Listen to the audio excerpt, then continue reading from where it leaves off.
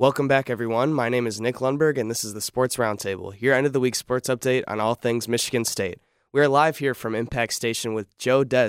It's your first time on the podcast, Joe. Good for you to be here. Yeah, I'm pretty excited to get this going. That's good. So we're going to just jump right into it. First off, I want to talk about women's soccer. They're really making waves around campus, as previously they beat number 5 Northwestern 2-1 on the road. They're now ranked 6th in the country by the U.S. Soccer Coaches poll. Lauren Kozel, the goalkeeper, is recently named a top 100 player in the country. Courtney Kohler is named a top 100 freshman. Sam White has been racking up Big Ten Defensive Player of the Week awards, and they have an opportunity to win the Big Ten for the second time ever, their first time since 1994. Joe, this season has just been magnificent for the women's soccer program. Yeah, the fact they're up with multiple players in the top 100 freshmen also coming in first year and actually making that big of an impact is very impressive stuff to see from that team. Exactly.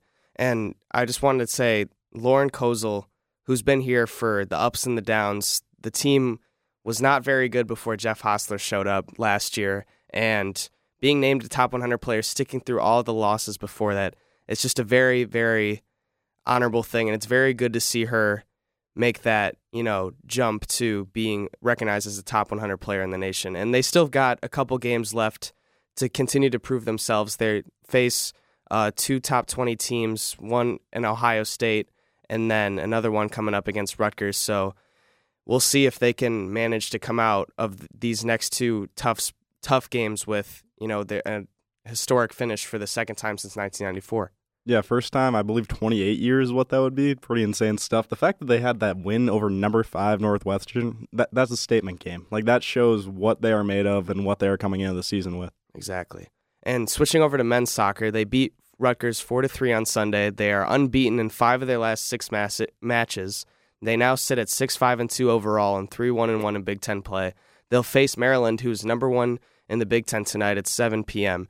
And right now they sit at right behind Ohio State in the Big Ten, but they've been on a hot streak, and they started off really slow this year, but it's been good to see them kind of build up to become one of the better teams in Big Ten play. Yeah, I was going to say, it looks like they turned their season completely around. Before that would mean they had 1 win, so now they've won 5 of the last 6. That's impressive stuff. It actually shows the resiliency of that team. And it's good to see them turn it up at such a crucial point in the season, because we know that teams, especially in college, that get hot late in the season can carry that momentum into the postseason play, and if they can do that, then maybe some special things will happen. Like a couple years ago when they went to Final Four when they were Will Perkins, who's a leader on that team, has experience going to big games like that. So if they can keep up this hot streak and maybe end up to where they were a couple years ago, anything could happen. Yeah, I really can't underestimate this team. I feel like a coach would rather have the team heat up near the end of the season than cool down at the end, be hot at the beginning, because when you're going to playoffs, you want momentum, and that's what they have right now. Exactly. And then moving on to volleyball, who hasn't been as hot as the men's and women's soccer team, but they started off just as hot. They lost 3-0 against Michigan, but they did set a record attendance with 7,326 fans showing up on last Friday, which was about 500 more than their record set in 2016. And then they lost to Indiana on the road in a 5-set thriller. They now sit at 10-9 in the season and only 1-7 in Big Ten play, and they'll face another tough opponent in number 5 Wisconsin coming up tonight at 8 p.m. But I know that it's been a tough stretch for the team in Big Ten play, but I talked about this earlier with my other co-hosts that you can't expect much from a first-year head coach, especially with a program that hasn't been, relatively elite in a while, and especially in a conference with so many great teams. Yeah, one thing I have to say, too, I was watching the University of Michigan game. Even though they lost 3-0, it was a close game is what's weird. Second set, they had to win by 2 multiple times. Ended up going for the final score, be like 29-27, I believe. Pretty insane stuff. Like, you get swept, you are not supposed to be close at all. They were close in every single set, and they were showing what they were doing on that play. Or in that game, I should say. And then it's the Big Ten also. It's one of the best conferences in college volleyball. It has to be expected that there might be some losses that come with that. Exactly. And with a first-year head coach like Leah Johnson, you want to see fight from your team. And like you said, they didn't roll over against a very good Michigan team. Obviously, it's easier to do that when you have 7,000 fans in Breslin for the first time this season. They're at Breslin, if people haven't known. But it's good to see fight from a lot of young players, especially with the young coach. It tells you that they're buying into what she's having to say. And I mean, they beat the teams they were supposed to beat coming into Big Ten play. They just have had a rough go of it against top teams in the country, which can be expected from new coaching staff, new players. Everything's basically new to them. Yeah, they're still adjusting a little bit. You have a couple more weeks. I can imagine that they'll be playing a little bit more cohesive, I'd say. But also, you got to applaud the school spirit right there. The fact they broke the attendance record, I should say, in the Breslin Center, too. People didn't know how that move was going to go, so that's very impressive stuff to see. Exactly. It's good to see that from a program that needs some more support and some more love from the fan base, in my opinion. But moving on to basketball, which the season's starting to heat up. Both teams, the men's and women's team, will tip off in about 2 weeks, with the women's team playing host to Saginaw Valley in their exhibition, and the men's team hosting Grand Valley for their exhibition on November 1st. But Big Ten Media Days were last week, and we heard from Susie Merchant and Tom Izzo. And I want to talk about what Susie Merchant had to say first. She mentioned that her team, the best part about her team is that they're healthy this year. I know last year they were down without Julia Aralt and Tori Osmond, and I talked about in my previous podcast, I don't know, Joe, if you were at Midnight Madness or saw any of the scrimmages or anything, but Julia Aralt was lighting it up. At one point, she had 8 points of her own in a 10-minute scrimmage, and she started off the game with a layup, and it's just like you couldn't even tell that she was injured all of last year. Yeah, she has to be coming into the season with something to prove as a thing. She realizes there's only a certain amount of years of college eligibility. She wants to use hers to the maximum, which is what she's going to do this year, in my mind. Exactly. And Tori Osmond is coming back. She missed all of last year, too. She'll be a big piece. But she mentioned a lot about the new transfers coming in, and these are some pretty big-time names. You've got Kamari McDaniel, transfer from Baylor, Gabby Elliott, a transfer from Clemson, two big Power 5 schools, and then Stephanie Fisher from Stephen F. Austin. And she mentioned that the fact that she's from Sweden as well as Matilda Eck, which can build that connection with your international players. And we know how special Matilda Eck can be. She absolutely is a sniper. She can drill it from just about anywhere beyond the three-point line. And it's good to see her have a connection like that with another transfer coming in. Yeah, one thing I wanted to mention about Gabby Elliott from Clemson also, she was named an All-ACC Freshman Player of the Year last year. She's coming out this year with a lot of momentum. She should be showing up every single game. It's good. It seems like the team's guard play is a lot deeper than last year. Even though you lose a player like Nia Clouden, who we know how special she was, she dropped, and just to mention how special she was, she dropped 50 points in a game that wasn't even televised. So that game should have been televised, in my opinion, but it's all good. But yeah, I imagine her highlights were televised a little bit after exactly. 50 points in that game. Yeah, so it's no easy task to step up for a player like that when you lose someone like that. But you mentioned Gabby Elliott. We've got Dee Dee Hageman running the show, and then Aralt's coming back among other pieces that are in there. So it's going to be exciting to see what they can do this season. And I mean, we didn't.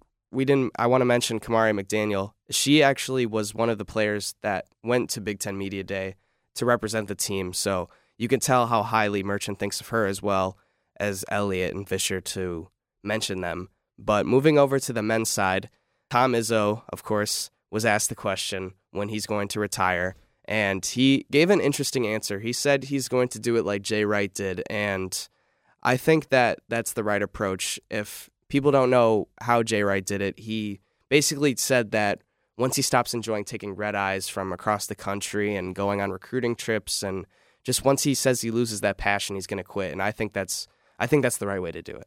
No, 100%. Because once they lose the passion, you can see it in the way that they coach their team, basically. You can, the players are going to understand. And one of the big things about Michigan State, Tom Izzo's passion and how much he loves the players and the game is what draws so many recruits. If he doesn't have that anymore, then he's not Tom Izzo, is one of the things. So I think that's the best way to go about it. He doesn't want to lose his actual self. Exactly. And you can see that he hasn't lost that passion in his recent recruiting. We know about the highly touted class coming in next year. This year seems to be more like a transitional year of sorts, with you kind of lack that front court depth that a lot of people have been talking about, even though Izzo did mention that he still believes that strong guard play, he favors that over dominant big man play, and we've seen the likes of Zach Edey and Hunter Dickinson in the Big Ten. He mentioned those guys as very phenomenal players, but We know that next year, going back to the recruiting aspect, we know that next year that class is highly touted. He's been hosting some 2024, 2025 athletes that 4 and 5 stars. So it's good to see that it seems like he's more motivated than ever to bring a championship back to East Lansing. Yeah, I think he definitely wants to get a championship before he retires. I imagine that is the main goal he's setting the sights on. One thing, though, obviously next year, pretty insane stuff is coming for the basketball program. But this year, one freshman who's coming in, the big man, Jackson Kohler. I'm actually really excited to see how he does. When you look at websites, he's listed between 6'8", 6'10". Not fully sure which one it is, but he's 250 pounds. He's a freshman. Insane post moves. Defense might not be the best right now. Tom Izzo can work on that. But his post moves are going to be something that actually really helps us going into March Madness, going in the playoffs, all those type of things. You need a big man who can score down low. Yeah, he was coming in. He was very highly touted, and a lot of scouts and analysts actually had him as the best post-up player coming into college. And I could see this year, after that scrimmage, watching him work against, I know Madi, we know Madi barely played over the last 2 years, and he's going to step into this big starting role. But to do that against a junior center, when he put him in the post, Madi looked lost sometimes out there. And I feel like that's more of a testament to just how good Kohler can be in that low post, working that high post, using his footwork. And, I mean, his jump shot it's pure. So it's more of a guard's jumper, if anything. But I'm excited to see him work on the offensive end. Like you said, the defense will come. But I also wanted to talk about the fact that Izzo brought 5 guys to Big Ten Media Day compared to the average of just around 3 players. But he mentioned that he brought these guys because they've made such a big jump in the offseason. And I want to say that they have Malik Hall, Joey Hauser, AJ Hogard, Jaden Akins, and Tyson Walker. And I think Izzo bringing all of these guys speaks volumes to the way they've improved in the offseason. Yeah, one thing I know is Malik Hall, 42.6% from 3 last year. He's going to be going off this year. I'm excited to see what comes for his senior season. Yeah, I'm excited to see all of these guys work. I noticed that AJ Hogard and Joey Hauser, actually, they both lost some weight. It was more surprising to see from Joey Hauser in that scrimmage that he looked a little more lean. They were both bringing the ball up. AJ was shooting it with more confidence, and that's one thing I want to see from him this year is the ability to progress in that three-point shot. And Joey Hauser, he was bringing the ball up. He looked a lot more lean, and I want to see him more of in a role like we did in the Davidson game, because I know that even though we're thin in the front court this season, his game really is on the outside. He doesn't really have that ability to play and do well against Big Ten players down low, at least from what he showed last season. But against Davidson, when they had him stretch the floor and put him in the 15-foot post in that area, he made things happen, and I want to see more of that kind of come from Joey Hauser. And the fact that he's lost weight and looks more lean tells me that he might have more of a role on the outside and the perimeter. Yeah, I think Hauser's definitely going to be used as a stretch big. He shoots 39.1% for career from 3. That is excellent for a big man. He's going to be put probably corner threes outside the arc, just basically allowing his teammates to pass to him. One thing, though, you mentioned AJ Hogard. His jump shot, you say he's looking a little bit more confident. He is amazing as a playmaker, loves getting his teammates involved, 20% career three-point shooter. If he can get that jump shot going, he is going to be an insane player this year. Yeah, and Tom Izzo mentioned that AJ Hogard is his guy, his quarterback. And so it's going to be good to see kind of last year, Walker and Hogard kind of went back and forth sharing the starting point guard role. They even played together on the floor at some point, which I think that they're going to play together on the floor a lot this year, just based on the fact that Tyson Walker is a knockdown three-point shooter. But I know that this is AJ's team now, as Izzo was saying, and it's going to be good or interesting to see him step into that role as the true leader or the true quarterback of the team next to Malik Hall as a leader. And, take the reins of the offense and, make it his own. Yeah, I'm definitely excited to see what the two guards who are both pretty good playmakers are actually able to do when they're both on the floor together. Walker, for the first 20 games last year, he ended up averaging 2.4 turnovers. And then for the last 16 games under Izzo, 1.1 turnovers. Cut that in half. So the fact they have two players who can actually involve all their teammates is going to make the guard position excellent this year to watch. And one thing I want to see more out of Tyson Walker is just let it fly, because we know he can hit like when he shot it last year, it seemed like everything went in for him, and he showed a reluctancy to take some of those threes last season where he preferred to. I feel like he was doing too much as a point guard. He wanted to be a pass first playmaker guy, which is probably what Izzo was preaching to him. But when he took that three with those threes, it just seemed like they all went in. And I want to see him take more of steps as, a true 3-point shooter, because I feel like that's where his bread and butter is, honestly. No, I agree with you completely. If this team plays confident, they can be a deep threat for March Madness coming up in a couple months. And the one thing I mentioned that could have a negative effect on them is their rebounding. And Izzo mentioned that he is worried a little bit about the lack of size they share in the front court. But he also said that he's planning to use his disadvantages and make them advantages against other teams. So playing small against teams like, let's say, Michigan with Hunter Dickinson or Purdue with Zach Edey, who have bigger players, playing small can kind of get them out of their, comfort zone. We saw that with Purdue again in the March Madness against, oh my gosh, who made the run? I'm blanking on who beat them in March Madness. I know who you're talking about. The Cinderella team. Yeah. I want to say St. Peter's. St. Peter's, yes, yeah. St. Peter's. So St. Peter's didn't have the biggest lineup out there, and we know that, they played lights out, obviously. But to show the fact that a team like that, even though they didn't play their best game against Purdue, they still managed to win and throw off kind of the big fella they had in the middle was Zach Edey. So maybe Michigan State can kind of replicate against teams like that what St. Peter's did to beat Purdue. But it's going to be interesting to see how the team, starts to mesh together, especially after that non-conference schedule. Yeah, with the spacing and versatility from so many of the players on this team, if they can draw those big players out to the perimeter and make them guard around there, they're going to be actually drawing them into a mismatch, which I'm very excited to see how they actually end up capitalizing on that. And we talked about we have the shooters to do that, so I hope to see some of that this year from the squad. But moving on to the hockey team, they had a very big win over the weekend against number 16 UMass Lowell. They're now 2-2 on the season. They split that series against UMass Lowell. Their first game they won 4-3. I believe their second game they lost 1-2. But for a young coach like Adam Nightingale to go in against your first-ranked opponent ever and come out with a split in the season series it's always a good thing. Yeah, there's a reason they're ranked. The fact they were able to capitalize and get at least one win out of that was a great job by the coach and the team together as a whole, I guess. Exactly. And the freshmen have been stepping up, and that's been good to see, especially with, it's kind of like what we mentioned with the volleyball program. You've got a first-year head coach, and we know that we talked a lot about this, but Munn has been renovated. It's kind of like the volleyball team moving to Breslin. You've got some new things to work with, and a new coach and some new players and a whole new staff, and getting a win like this is very big for a team's confidence going forward, especially a young team like the hockey team is.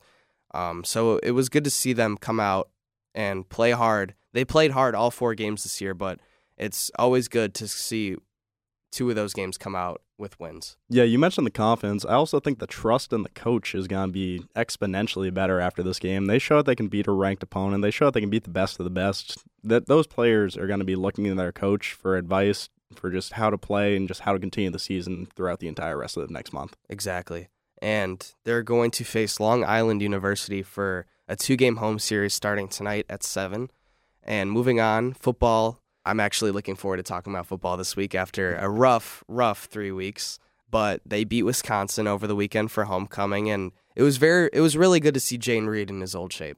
Yeah, Jaden Reed, he is definitely one of 2 players I'd say who has the argument for best all-around player on the team. Jacoby Windman, I'd say, would be the other. But Jaden Reed, he had a kick return, or a punt return, technically, touchdown called back. He had a passing touchdown, technically a perfect passer rating because he had 1 pass, 23 yards, touchdown right there. Yep. Then he also had the overtime game-winning touchdown. He is a monster.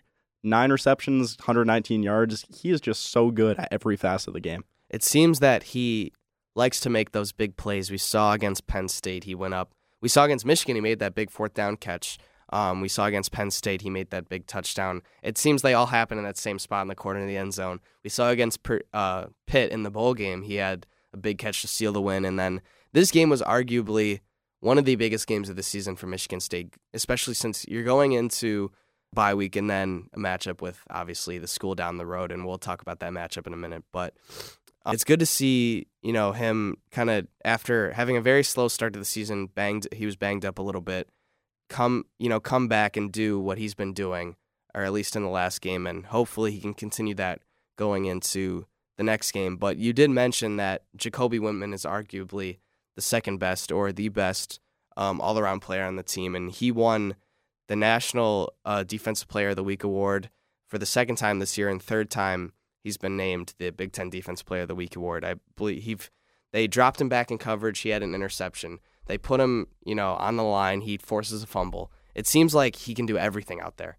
Yeah, and that forced fumble could not have come at a better time. We were in second overtime, possibly would have gone to a third if he didn't get that one right there. He ended up sealing the win for Michigan State, obviously right before the Jaden Reed touchdown.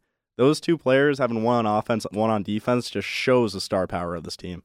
And with injuries, it seemed like the team, Mel Tucker wanted to switch up his defensive scheme. So you move Windman he comes into Michigan State as a stand-up linebacker. You move him to defensive end, and the first two games he makes a ton of noise, and then the team kind of, falls off from there. But then move him back to linebacker. One of the first plays of him going back to his regular stand-up position, he makes an interception, and it's incredible to watch a guy like this who's going to be playing on Sundays next year. Kind of uplift a defense by himself. And it was good.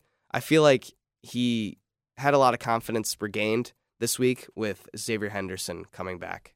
Oh, yeah. I definitely agree that the injuries did slow down the season a little bit. Getting those players back just makes the whole team so much more cohesive together because they had the whole preseason together. That's how this team was supposed to be. And then for weeks, it just was not able to actually be at 100% capacity. Now they're back, confident as ever, rolling into the next game coming up, obviously, after the bye week. Yeah, and I wanted to mention that the fact that they looked a lot more, like you said, cohesive with Xavier Henderson being back there for the first time since I believe it was the first game of the season he's been injured. And I really am it gave me a lot of hope going into this bye week, into this next week. And especially with Slade up front, too. That's another big piece that has been missing since the first 2 weeks of the season. He's their run stopper, their anchor in the middle, and not having a guy like that just can gash you up the middle, and we saw that in a couple of those games, especially the Minnesota game.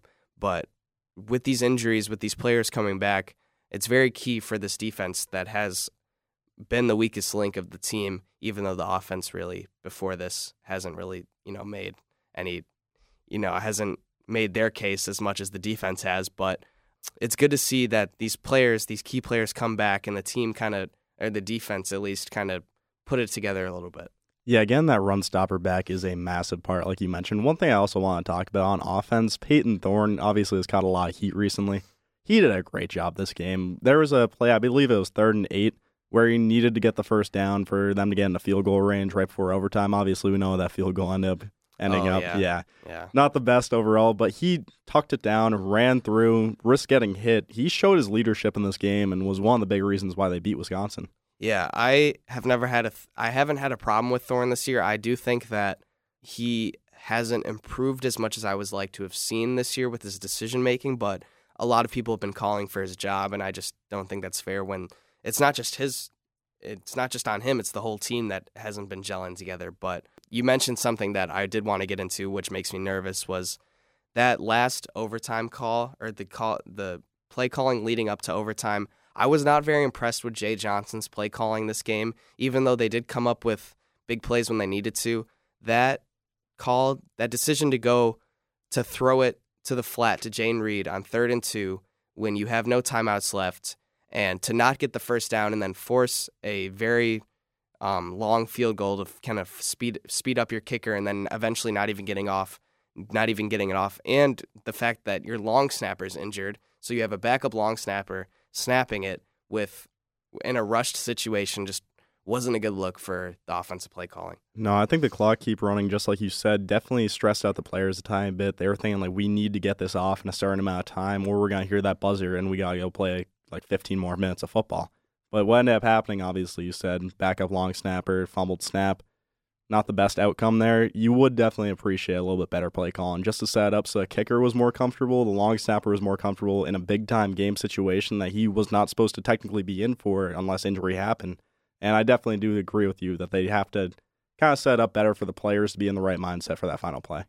But I know that winning washes away everything, so let's move on to the next game. Obviously, we have Michigan coming up in the big house, under the lights.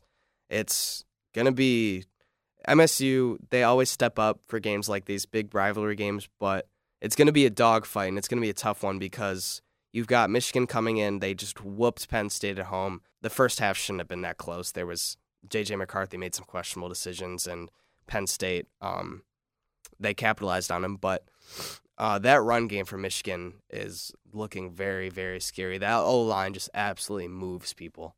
Yeah, one of the massive things about this, too, is most of the wins that you see from Michigan are just blowouts. I don't think that's going to happen this week. No matter what, it's a rivalry game. They're fighting for the state of Michigan. Even if the records are a little bit stark differences between the two, I think this is going to be a close game coming up. I definitely think Michigan State will come to play, as they always do. And you always hear all the talking that the fans go back and forth with. But I'm just very concerned about our run defense going up against those guys up front for Michigan. At least against Penn State, who had one of the best defenses in the country coming in, they only gave up, believe it was like 300 combined yards of total rush running offense. And then you come in to Michigan, and then you allow 160 yards and 2 touchdowns, not just from Blake Corum, but from Donovan Edwards. And against a team like that, to do that makes me a little nervous. No, that is definitely actually a terrifying stat to see. Almost half of the total yards they let up all season were let up in that game, basically, obviously compounding on each other a little bit there. So different numbers work different ways, I guess. I was just talking myself into a circle there. But no, definitely not going to be the best to see how the run defense stands up against the run offense of Michigan. But as you mentioned earlier, we do have a run stopper back in the middle, so hopefully that strengthens the D-line a little bit, makes them ready to face such a tough opponent, and I think Michigan State is ready for the test. Yeah. And who knows, Tuck might pull something out of his bag like he did last year. We saw a couple tricky things, but it's going to be a good game.